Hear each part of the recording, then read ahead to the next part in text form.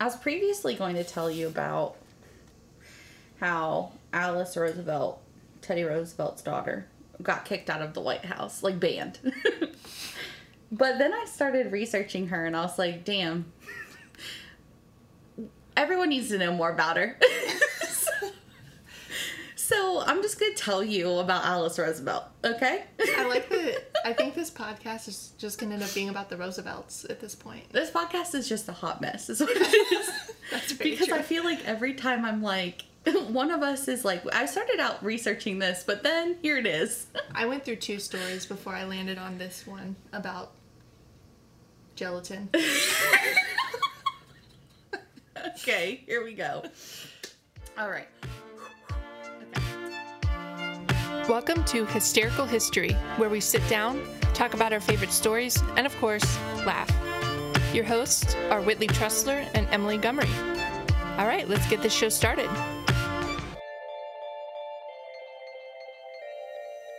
So Alice was born in 1884, and she's the eldest daughter of Teddy Roosevelt, and her mother's name was also Alice. So they named her after her mother. We'll call her Alice Lee because that was her maiden name. Mama Alice? Yeah, Mama Alice or whatever. So Mama Alice actually died from kidney failure, which was hidden due to her pregnancy. So they didn't even know that she was like basically dying. So she passed away shortly after Alice was born and also passed away the same day. Not, you know, like it can't get any worse. Same day as Teddy Roosevelt's mother. Oh. Yeah. Even though Alice was named after her mom, Teddy never called her Alice again. Like, he was just like, I don't want to even be reminded of your mother, so I'm not calling you that. So he literally left his daughter, like, up and left her with her aunt, so his sister Anna, and went west. Just, like, couldn't handle the pressure, I guess. I don't know. He just was like, okay, here's my kid, bye. So, because she lived with her aunt in her formative years, that kind of left an imprint and made her, like, who she was. Her thoughts, personality, identity literally came from being with her aunt. Skip a few years because, honestly, I didn't really find anything else interesting. So her first and only marriage was to a Republican Speaker of the House. Sounds terrible already. Yes. Which I think is interesting. Like, you didn't really grow up with your father around, but you somehow still married somebody in politics, which is similar to your dad. So I kind of was curious, like, is that because you didn't spend a lot of time with your dad, or it just sort of happened that way? Like, how did this come about? Like trying to replicate a relationship with your dad that Yeah, you missed kind out of. on. Yeah. Well, at least it hopefully wasn't her 5th cousin. Well, Like some other Roosevelts we have discussed. no, but Oh, no, it's the first cousin. no. This is going to be But fun. hold your horse. So his name is Nicholas Longworth III. Okay. And it was a shaky marriage. Let me tell you why. Because she had one whole daughter, and it wasn't even Nicholas's. It was from an affair she had with a senator named William Edgar Borah. She obviously lived the political life, if you know what I mean. So, Well, at least she didn't have a half-child. no, She but had one whole daughter. listen, people were pissed. Okay? Like, Nicholas was not happy when he found out. So, a fun fact when I was doing this, though, Alice was a distant relative of the Schuyler sisters, who, if you're not familiar, is Hamilton. Yes. They're definitely heavily talked about in Hamilton, which is a musical, and it's on Disney. Eliza and Peggy. Yes. It's on Disney Plus. If we're close friends, hit me up. I'll give you my login. But that was through her father. So, like, the Roosevelts are actually distantly related to the Schuyler sisters. Okay. So, Alice became a celebrity and fashion icon at 17, which was about when her father became president in 1901. She was also known as a rule breaker. Okay? So, okay, and I do not speak French, but the Journal des Débats in Paris noted that in 15 months, 15, Alice attended 407 dinners, 350 balls, and 300 parties. How? You tell me. If I go to like 2 parties a year, that's like, I'm maxed out. Yeah. Nope, 15 months. So, one paper even alleged that she had scandalously stripped down to her lingerie at a drunken orgy and danced atop a table. But that story did prove to be false. I mean, what are the odds, though, at like over 700 parties, at least from what you just said, that like, oh, for sure, at one of them you're going to be topless, right? 100%. I'm sure she was. It just wasn't that particular party they talked about. Just like statistically speaking. But I think that kind of lends its hand to the type of reputation she had. Whether it was true or not, like, you obviously were doing some shady stuff if they were willing to print something like that about you, whether they found out it was true or not. She was also known to smoke cigarettes in public. Oh my God. Rode in cars with men. While smoking a cigarette, I hope. Stayed out late at parties, obviously. And had a pet snake named Emily Spinach in the White House. So Emily was for her spinster aunt, and Spinach was because the snake was green. So, if I was to address this snake, would I say Emily Spinach or Emily Spinach in the White House? Oh, no, I'm sorry. It was an emphasis of the fact that she literally had a pet snake in the White House. Oh, name, sorry. I thought she went and named this snake Emily Spinach in the White House. No. But I really appreciate. Yeah, let's just pretend that's what it was. She also was seen placing bets with a bookie. Okay, this girl, scandalous. So Alice joined her father in 1905 on a tour of Asia. And so that was they went through Japan, China. They even hit up Hawaii. So I think it was more of a tour of like the Pacific, not Asia. But listen, that's what the notes said. The Philippines and Korea. So during this cruise, Alice jumped into the pool, fully clothed, and coaxed a congressman in with her. She really does have a type. I'm telling you. Very apparent. I'm telling you. So some papers wanted to add a romantic spin, so they claimed it was her husband who had jumped in, but it definitely was not. It was just a congressman. Can't trust the news. No. Fake news. Fake news in 1905. So yeah, she definitely has a type. So she did end up... I'm going to bring this up now because I kind of quote it in some of the notes, but she eventually wrote a book called Crowded Hours, and it was a semi-biography about her life. And she did note that there wasn't much difference between what she was wearing and a lady's bathing suit at the time. So really, it wasn't too scandalous if you look at what the fashion was between bathing suits and her actual dress. Like her everyday dress. Okay, I actually think about that often where I will literally walk outside in a swimsuit, but like if anybody ever saw me in my bra and underwear, I'd have a heart attack. But It's literally basically the same. The same. Yeah. I think my bra and underwear is probably more modest than a bathing suit, actually. I would say most people would be. My sister wears like a string for a bathing suit, so... Well... We'll talk about that another time.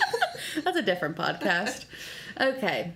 In 1908, while in the Capitol's gallery at the House of Representatives, she needed a bit of amusement, so she stuck a tack on an unsuspecting middle-aged gentleman's chair and then sat in the gallery and literally watched him sit on the tack. Okay, is Alice a serial killer? Because... No, Alice is just, for lack of a better term, like an asshole. But I think she's wonderful. I would hang out with her. Oh, no, she sounds really fun. But I just... I would feel so bad. She has no regard for anything because she grew up with her aunt. I'm sure her aunt was just like, felt bad because she lost her mom, her grandma, and her dad abandoned her for the West, where he was hunting moose and other crap Teddy Roosevelt did. So, I mean, they probably just hung out, were besties, and like, she didn't care what Alice did. That's a good point. She also probably told her about the joke of putting tacks on chairs. I mean, yes. I mean, somebody had to tell her. She just didn't see like a viral TikTok of people putting tacks on a chair. When my friends' kids are old enough, I'm gonna be that person. I'm like, it's funny. Let's put a tack on your mom's chair. Okay, well, this is the last time I'm gonna speak to you because I don't want to be that person. Stop it. Okay. If I ever sit on a tack, I'm 100% coming for you. Unless I haven't, it's going to be you. Unless I haven't seen you in days. And I'm not, listen, let me put like a note on this, like an asterisk. Like, unless I'm there to see it, it's not worth my time. So I'm not going to put the tack there if I can't then watch you sit on it. Like, then what's the purpose? That's fair. You know what I mean? So if I'm not there and you still sit on a tack, it wasn't me. But what if this is just some elaborate ruse where you're telling me, well, I would have to be there to watch it. And then, like, tomorrow I go home and guess what's on my couch? A tack. Well, seeing as I haven't been there for a month, basically. Exactly. Oh, my God. You're plotting. I'm done with you. I think, okay, next podcast idea, conspiracy theories. Okay. It's just Emily running around the United States putting tacks on chairs.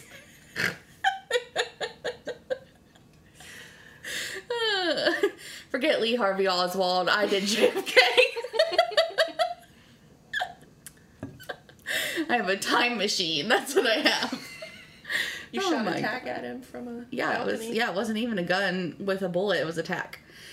Okay, so this is where I'm going to get sued. The FBI is going to call me. Knock down my door. Okay. So, a White House visitor noted that Alice would be spotted frequently entering the Oval Office to offer her political advice to her father. This is my favorite thing. Teddy was heard to comment that if she interrupted again, he would throw her out the window. And also heard to say, I can either run the country or attend to Alice, but I cannot possibly do both. When I read that, I was like... that's how Nihilus feels about me sometimes. He's like, God, Emily's just like putting tax on everything. What the hell am I gonna do? She's out of control. Oh my gosh. Okay, so due to her celebrity and being the center of everyone's attention, her nickname became Princess Alice. So, like I said, she had one marriage, which was to the House Speaker Nicholas Longworth III, and that was in 1906. This was the social event of the season because over 1,000 people attended, and even more gathered around the location just to get a glimpse of the couple. It's like the royal family was getting married. Is that maybe where she got the Princess Alice, or... Well, it was before that. Like, because she was just like... Well, because, I mean, you have to think about it. She went to, over 1,000 dinners, parties, and balls in 15 months. So, I mean... I think Princess Alice became... Like, she was that before she married Nicholas. That's fair. That's fair. Nicholas is like the pauper in this story. He got notoriety for marrying her, not the other way around. Fair. Yeah. Okay, Alice supported her father's run for the 1912 election, while her husband supported his longtime mentor, who was running for re-election, President Taft. So between this, Alice's work on campaigns that pushed for Longworth's competitors, and her numerous affairs, the couple's relationship turned icy. Shocking. So they were only married for roughly... for 6 years. I don't know why that math was so hard. When it was finally time for the Roosevelts to move out of the White House. Did they take Emily Spinach and rename her Emily Spinach out of the White House? No, but no. No, but Alice buried a voodoo doll of the new First Lady, Nellie Taft, in the front yard. Because her dad lost to Taft. So she said, F you, Nellie, here's a voodoo doll in the front yard. So, she would then be banned from the White House during the Taft presidency. Which I'm sure we can all understand why she was banned. But Whitley, this would not be the last administration to ban her. Wait a minute. In 1916, Alice was banned again due to a bawdy joke that was at the expense of then President Woodrow Wilson. So basically, she made a sex joke about Woodrow Wilson, and he said, I don't want you in this White House ever again. He's probably like these damn feminists. Yeah. So during this time, she also worked against, well, I don't know how much of like I mean, she was feminist, I feel like in some parts, but other parts she was like very conservative and not very progressive. Because during this time, she also worked against the nation's entrance into the League of Nations.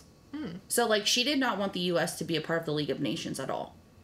Yeah, she wasn't, in some aspects, she wasn't very progressive. Like, for the time, I guess. Yeah. It just seems like, even if she doesn't actively support it, in her actions, she's progressive as a woman. Oh, yeah. So, I guess that's why I made that assumption, like, oh, she must be a feminist. She's out smoking and riding in cars. Like, yeah. What a woman. I think it was more of just, like, if people told her she can't, she'd be like, watch me.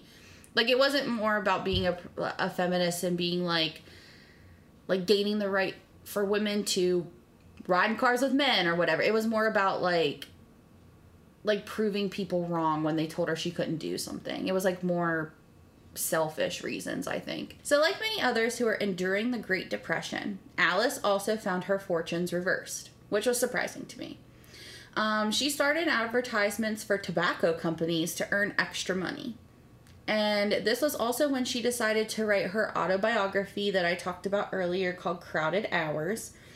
And this book actually sold really well and received rave reviews. However, between 1956 and 1970, she battled breast cancer in both breasts. And unfortunately, that resulted in mastectomies. But, Alice, she kept kicking.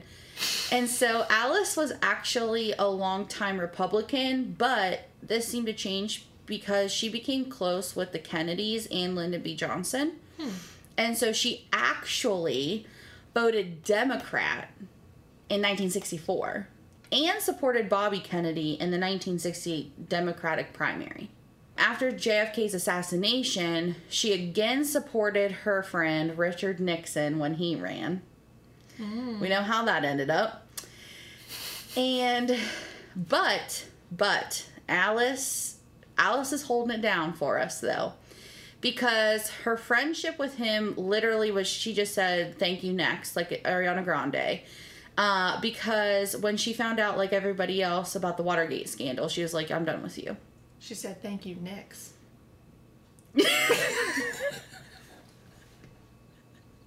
Oh, that was a terrible joke. Anyways, moving on. So she was even heard spouting curse words at her TV when Nixon quoted Teddy's words from a diary entry he had written about losing his wife, Alice, and his mother on the same day. So she was like, how effing dare you use my own dad's words to say that, I didn't know what they were doing, Watergate scandal, da-da-da. I'm sure we all would feel that way if somebody did something shady like that and then turned around and tried to use somebody like your friends or family's, like, words. So she was also cordial with Gerald Ford, but refused to meet Jimmy Carter, citing a perceived lack of social grace. Oh. Like, Jimmy Carter was the peanut farmer. So this is coming from somebody who made a sex joke about Woodrow Wilson and got kicked out of the banned from the White House. Yes, and she basically said, "You're just a peanut farmer. You have no social grace. I don't want to meet you." Yes. So, Jimmy Carter, though, was the last sitting president Alice would see in her lifetime because she passed away on February 20th, 1980, 8 days after her 96th birthday of emphysema and pneumonia. So, to end our whirlwind adventure with Alice Roosevelt, I'm going to give you some most quotable comments, okay? So, her most quotable comment actually found its way on a pillow in her room.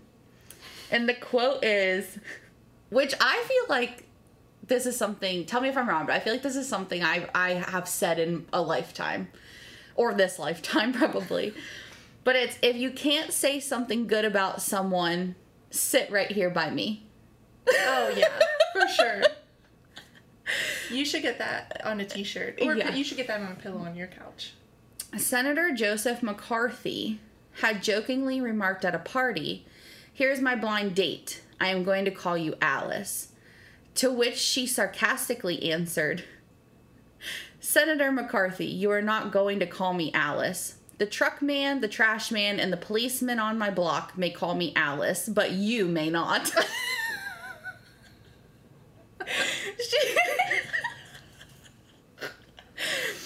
You would be like best friends with Alice. I know, I freaking love her. She also informed President Lyndon B. Johnson that she wore wide-brimmed hats so he couldn't kiss her. Oh, man. Whew. That's hilarious. And finally, to top it all off, a well-known Washington senator was discovered to have been having an affair with a young woman who was less than half his age. And Alice was heard to comment, "You can't make a souffle rise twice."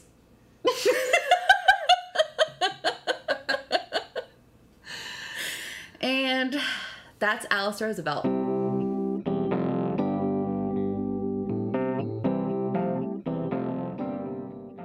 All right, Bean. Let me hear ya. What are we going to learn about today? Are you ready to wobble, baby, wobble, baby, wobble, baby? Because we're talking about gelatin. Stop it.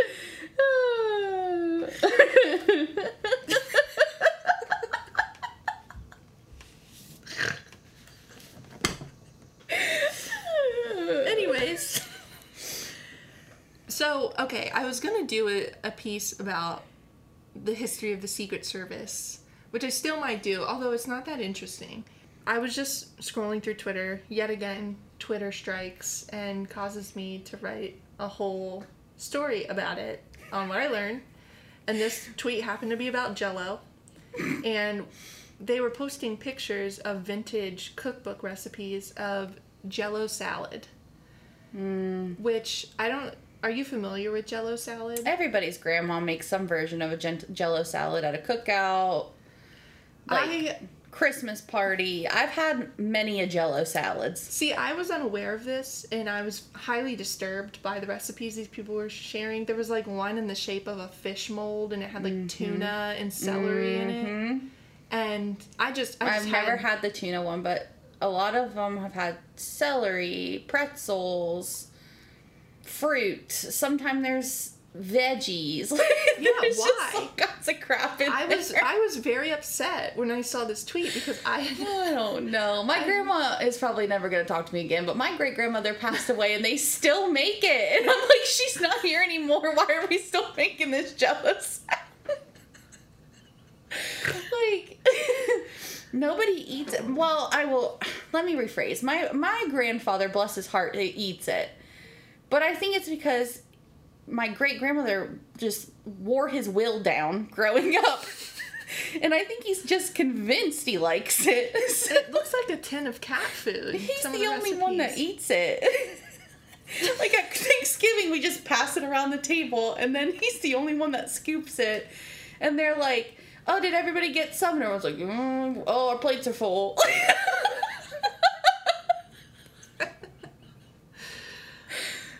Yeah, I would never touch it, but this is why I needed to see, why did people eat this? Yeah. Because I just couldn't even fathom the fact that people were putting meat and cheese and cabbage and all this stuff into Jell-O. The fruit ones are good. I will say, I'll give them that. If you just put fruit in Jell-O, sign me up. Like, oh, yeah.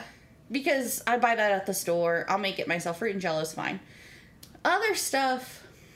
Well, they actually, in the 60s, I think it was, had savory flavors of Jell-O that they released. Celery, tomato, Italian seasoning flavor. Ew, stop it. I wish I was kidding. These are the disturbing things we are all going to learn today. It's like Lay's potato chips when they release those weird ones. You know what I'm talking about? Like when Lay's does like the taste test and they're like, oh, we released this kind in Japan and this kind in England and da-da-da-da-da. It's like, here's a mimosa and shrimp potato chip. I'm sure that's not a flavor, but... Did you want your potato chips to smell like fish and taste like oranges? Do not give Lay's any ideas. You know for a fact they'll be like, shrimp and mimosa. Okay, wait a minute. Sounds like a fancy brunch with some chips. Well, into gelatin. Let's get into it. So, gelatin, the actual creation of it was first dated back to 1682, actually, which surprised me. But the process for it was kind of insane, and it took hours to make. So, initially, Jell-O was only eaten by wealthy individuals and nobility. Like everything else. Yeah, of course. So, that's where the trend started. Hashtag eat the rich. Then maybe we'll get to taste the Jell-O. This is a story of how we got to taste the Jell-O. Oh. Very important. So, basically from 1682 to about the mid-19th century, it was a food for the elite. You know, it was their big centerpiece at the table. And not many people were able to make it because of how long it took. Because gelatin, it's essentially rendering collagen from animal bones and then clarifying it. And it could take like 2 days to make gelatin. I almost called it Jell-O. It's not Jell-O yet in this story. In Jell-O, we put it in the fridge now. So how did they get it to harden? Are you going to tell me that, or am I jumping ahead? Yeah, I'm going to read a historic recipe to you of how to make gelatin by hand. Oh, okay. And this is actually from Hannah Glass, who was a cookbook author in London, and this is her recipe from 1747 on how to make gelatin. We might have to make a TikTok where we make this recipe. Or as close to this recipe as we can if we can acquire the ingredients, sure. Anybody got an animal that we can... Does anybody have the great bones of 4 calves' feet? 3 ounces of isinglass. Wait, what was it? 4 blades of mace. Okay, I'll just read the recipe. Yeah. Take out the great bones of 4 calves' feet. Oh my god. And put the feet into a pot with 10 quarts of water. Is that with skin? I don't know. You didn't say anything about just the bones. I think it's just the hooves, right? I think it's gelatinous hooves is what I've heard. I don't want to eat Jell-O ever again now. Yeah, I mean, it's just from boiling down animals. Okay, well, you wait till I get to the end of this because it's very disturbing. Oh my god, we're gonna anger the vegans. This isn't gonna be America's favorite dessert after this. It never was. They just claimed it, and then people said, "Okay." Exactly. We're gonna get to that too.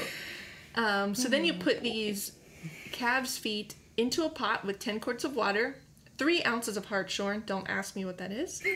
3 ounces of isinglass. What is that? Don't ask me what that is. Okay, never mind. A nutmeg quartered. 4 blades of mace. Also, don't ask me what that is. Mace, like what you spray a burglar? I think it's probably a plant. Oh. So, mace blade is the membrane that surrounds a nutmeg. Oh. So basically you're putting the whole nutmeg in there. Yeah, I don't know why she didn't just say that. That seems... Well, maybe you have to put it in at different times. Maybe. There aren't directions. Well, okay, wait. This is kind of the directions and the recipe. So after starting off well. Toss in those 4 blades of mace. You boil it until it comes down to 2 quarts, and you strain it through a flannel bag, and you let it sit for 24 hours. Then, this is the fun part, you scrape all the fat from the top. very clean, slice it, and then put in the whites of 6 eggs beaten to a froth, boil it a little, and then strain it again through a flannel bag. Then you run the gelatin into little high glasses. You may add orange flower water or wine and sugar and lemon if you please, but this is all fancy. That's gelatin in the 1700s. Basically, you boil down some animal parts with some nutmeg, and then you let it sit. You're eating fat. Yeah, and then you scrape off the extra fat off the top, and then you eat it. This is why they died of black. Like this is why.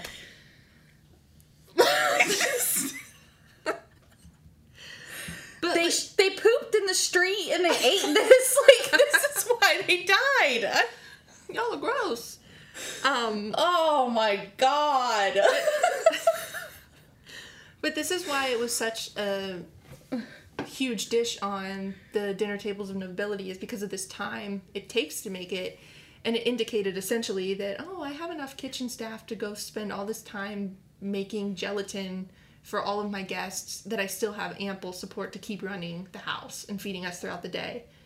And it was also popular in New York high society, and it was a status symbol for plantation owners in the South. So everybody who was just on the wealthier side just loved to eat gelatin.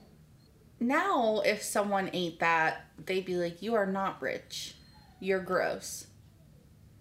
Well, that's where this story is going. Not that you're gross, but I'm going to tell you about how this made its way into the hearts of America, and we ended up with these disgusting Jell-O salads. Do you remember, like in 2015, 2016, there was Subway Pizza Rat? Do you remember that? Where, like, on the subway in New York, there was a rat running with just a slice of freaking pizza, and everybody on social media lost their minds, and that's all you talked about for, like, at least a month. I thought you said a Subway pizza wrap. I thought you were talking about a specific sandwich offered at Subway, and I was like, I don't recall that. No, a rat. Do you remember? I remember the rat. I do. I don't remember a Subway pizza wrap. That rat would... No. He would never eat that. Ratatouille would be pissed. Okay? Little Remy from Ratatouille, he would be mad. Everyone can cook. Everyone can't cook after this, he says. He's like, he said, this is why I pull on your hair. Because you're making a mess. So, I'm about to get into where gelatin becomes commercial for us, and we get Jell-O. It has to get better, God. I don't have any more recipes for you. So, for listeners at home, if you're interested in the recipe of Jell-O, I'm sorry to disappoint. I don't have that on hand. Go buy a box of Jell-O.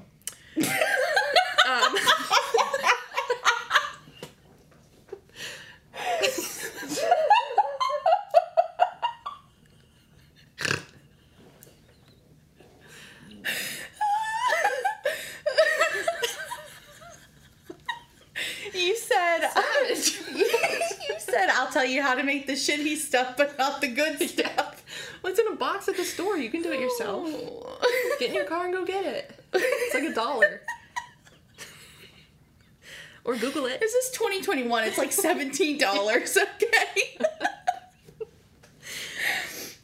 So anyways, 1899, fast forwarding from that disgusting recipe from 1747 to 1899, this guy named Orator Francis Woodward purchased Jell-O name and business for only $450, which is around $13,000 in today's money. That's still not terrible. No, it's dirt cheap. I mean, once I tell you how much he made off of it. Oh. So he purchased it from his neighbor, Pearl B. Waite, and Waite manufactured cough syrup, but he was having some business trouble making the cough syrup. And then for some reason they transitioned into food. He saw that his wife was, for some reason they were making this disgusting gelatin at home. He was like, wow, my wife is really struggling to make gelatin. Let's make this process easier. Mm-hmm. So he does this. He experiments with adding fruit syrup, which comes from I'm so sorry about my dog. Oh, it's fine. He's just sad that he can't have any delicious gelatin from 1747. I do treat him well. He just doesn't sound like it. But yeah, they started adding fruit syrup to gelatin, and it ended up creating an 88% sugar powder, which is what we have today. So it's not... Oh, man. I guess that's more sugar than I ever thought it was. Yeah, it's mostly sugar now. Which, I wrote here in my notes, this is cray because it used to be clear, unflavored gelatin, which was actually used as a protein source in the Napoleonic Wars. So, like, they would make Jell-O and the soldiers would eat it as a source of protein because it was just boiled animal parts with a nutmeg. And sometimes lemon. Yeah. And now... It's sugar. It's sugar. 88% sugar. For me to make and amp up my friends' kids and then send them home. Correct, yeah. So, Pearl Waite's wife, May, ended up calling it Jell-O. So, gel for gelatin. And then, during this time, it was just popular to add an O at the end of business names. Oh, really? Because it's a pleasing shape to look at. Jell-O. It's fun to make, actually. Oh. Yeah. And I think they were just like... Gelatin? Jell-O? Jell-O? That's what I was just gonna say. Make the boys say hello. Jell-O. So, move over, milkshakes. Jell-O's bringing the boys to the yard. Making the boys say hello for the Jell-O.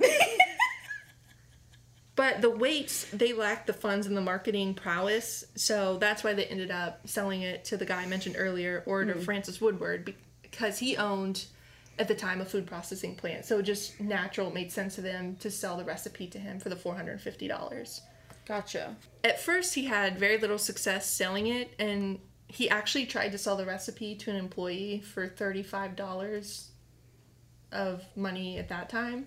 Oh. And they were like, nah, I'm fine. Which is good for him because in 1902, this is where we get America's Most Favorite Dessert, the ad. So the 1902 America's Most Favorite Dessert marketing campaign, it cost him $336. And annual sales just start to skyrocket for this widely now available Jell-O. And they make $250,000 in a year, which equates to $6.2 million today. Dang, he almost sold that recipe. Not sell that. Yeah, exactly. I'm sure that employee, though, was like, damn, what did I do? Oh, yeah, I'm sure they were kicking themselves. Like, instead of an employee, I could have been the boss. Yeah, they could have owned it. And here they are, just making it. Now we've got Jell-O. America loves Jell-O. And then in 1905, we have our first really documented American Jell-O salad, and it's called the Perfection Salad. And it's an aspic, which is a savory gelatin, which is disturbing to me. That one, it's savory, and two, it has a name that is aspic. So it sounds like aspic. Yeah. Like you're picking... They picked their ass and threw it in some gelatin. So there's that, the ass pick. And then cabbage, celery, and red pepper. Ew. And this becomes popular. Wait, that was in the ass pick? Yeah, so suspended in the gelatin was cabbage, celery, and red pepper. And this is called the Perfection Salad. That was the farthest thing from perfection. But it takes America by storm, and it gets published in all of these newspaper ads, magazines, and people love this new Jell-O salad. And now we have Jell-O in an easy-make form for everybody across the United States. But we'll get to the real shining era of Jell-O salads, which is in the 50s and 60s. But I'm going to walk you through a lens of American social history through Jell-O. Oh. Which is fun. Oh. So the early ad promises you that you can eat rich, essentially, for just 10 cents a box. because it's still early on enough, when they first started out in 1902, only the rich were still able to make gelatin for the most part. And that's the only time you ever had it at a dinner party. So guess what? Now you can buy it for 10 cents and make Jell-O in 45 minutes. Which, is kind of incredible. It used to take 2 days to make gelatin. Yeah. And then in 1908, we have the Jell-O girl comes on the scene. And they start to associate Jell-O with family and purity and innocence. So that was a good marketing play on their point in 1908 to really start pushing it into American culture. It's interesting because this is now the time of the Great Depression. So we had all this prosper during the 20s. And then Jell-O actually picks up again in the 30s, where people will just have Jell-O on hand, and it's a good way to preserve food. So they would put just their food in Jell-O so it would keep longer, so they wouldn't waste their food because of rationing. Now I feel bad. Okay, we can accept it now, but I could not accept the Jell-O perfection salad at the beginning. Those people probably had food to eat, and this lady's putting it in gelatin for no good reason. Yeah. I definitely do. But now I feel bad about this because I'm sure my great grandma just felt like this is what they did when they were growing up in the Great Depression. So this is just what you do. So now you made me look like an asshole. My grandma's gonna disown me. I think you're fine. Because they didn't need to go that far. They don't need to go as far as they do in the 50s and 60s. Because for a long time... Okay, so right now, I feel bad. I'm sure your next section of notes I'm not going to feel as bad, but I want it on the record that I feel bad currently. The 30s, though, is also the introduction of lime flavor. So now you've got this crazy flavor. And everybody's just putting their food in it. So, you butcher your chicken outside, your one whole chicken you have, and you put it in lime Jell-O to preserve it? I don't know if everybody did that, but it was really popular. I guess if you can't get anything but lime. Bon appetit. Bon appetit. Add some acid to that chicken. So then World War II begins, and Jell-O really hits this horrible golden period that should have never happened. But it's touted as refreshing and refined, yet affordable. So during the war, why this is important is because women who are now entering the workforce and helping with the war effort are proving that you can still entertain despite the shortages and the rations with Jell-O. Which is a weird flex, but they're doing it.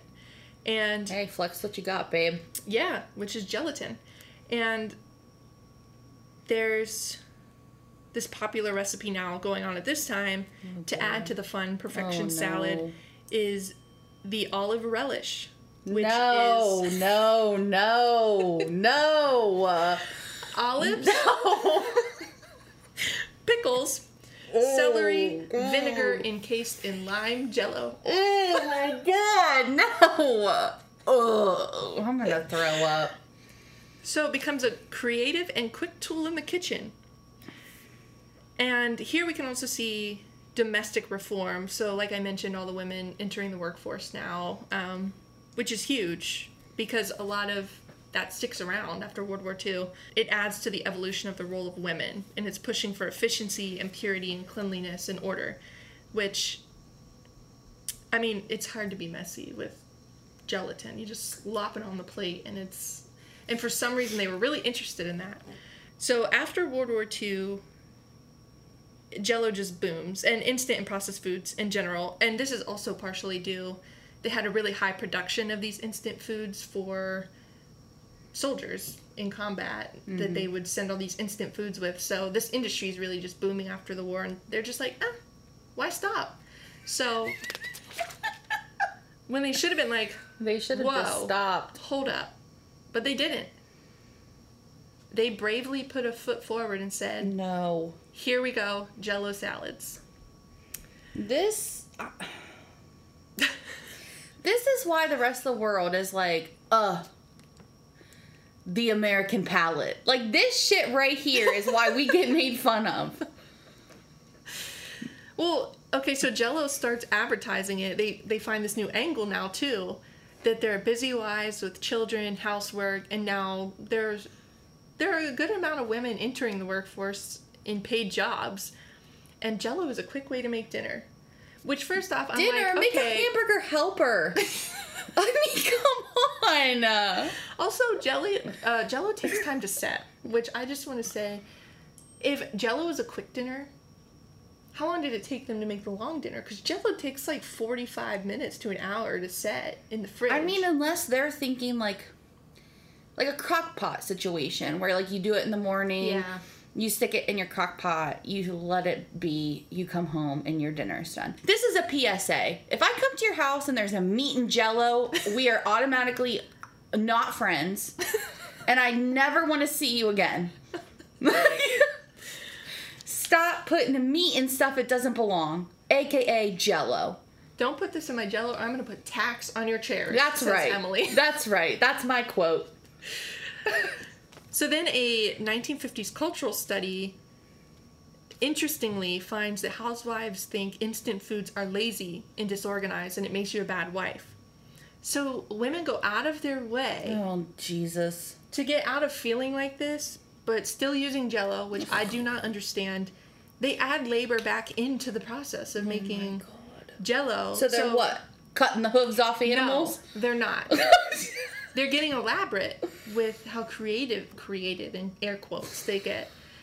And so they start using instant foods, but instead of just eating the instant food, they're like, we should throw like 17 more ingredients in this, and then also put it in a really elaborate Jell-O mold.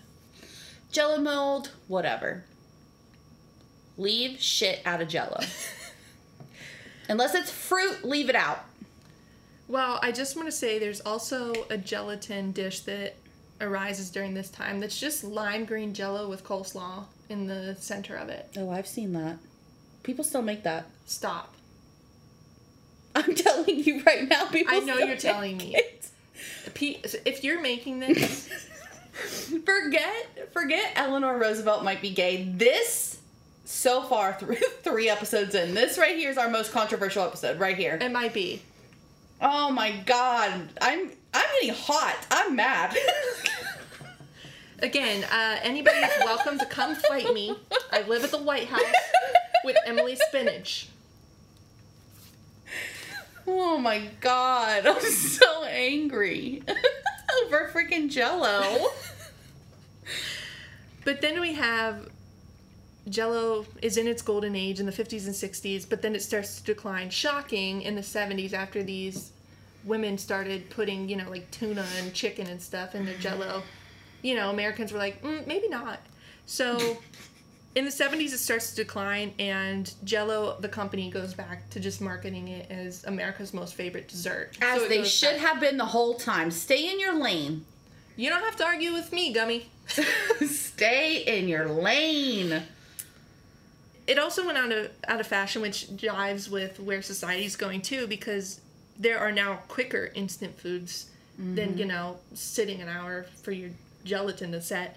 And there's like fast and microwaves are there, so there's microwave options, and there's a lot of women now who are heads of household. So, well, and now like you can start buying it pre-made. Like they started pre-packaging stuff, so like you don't even have to necessarily make it yourself. Like I just don't. I don't. And I'm sure somebody's gonna be like, "Well, you don't like it because you've never tasted mine." No, I'm not gonna like it. It's meat and Jell-O.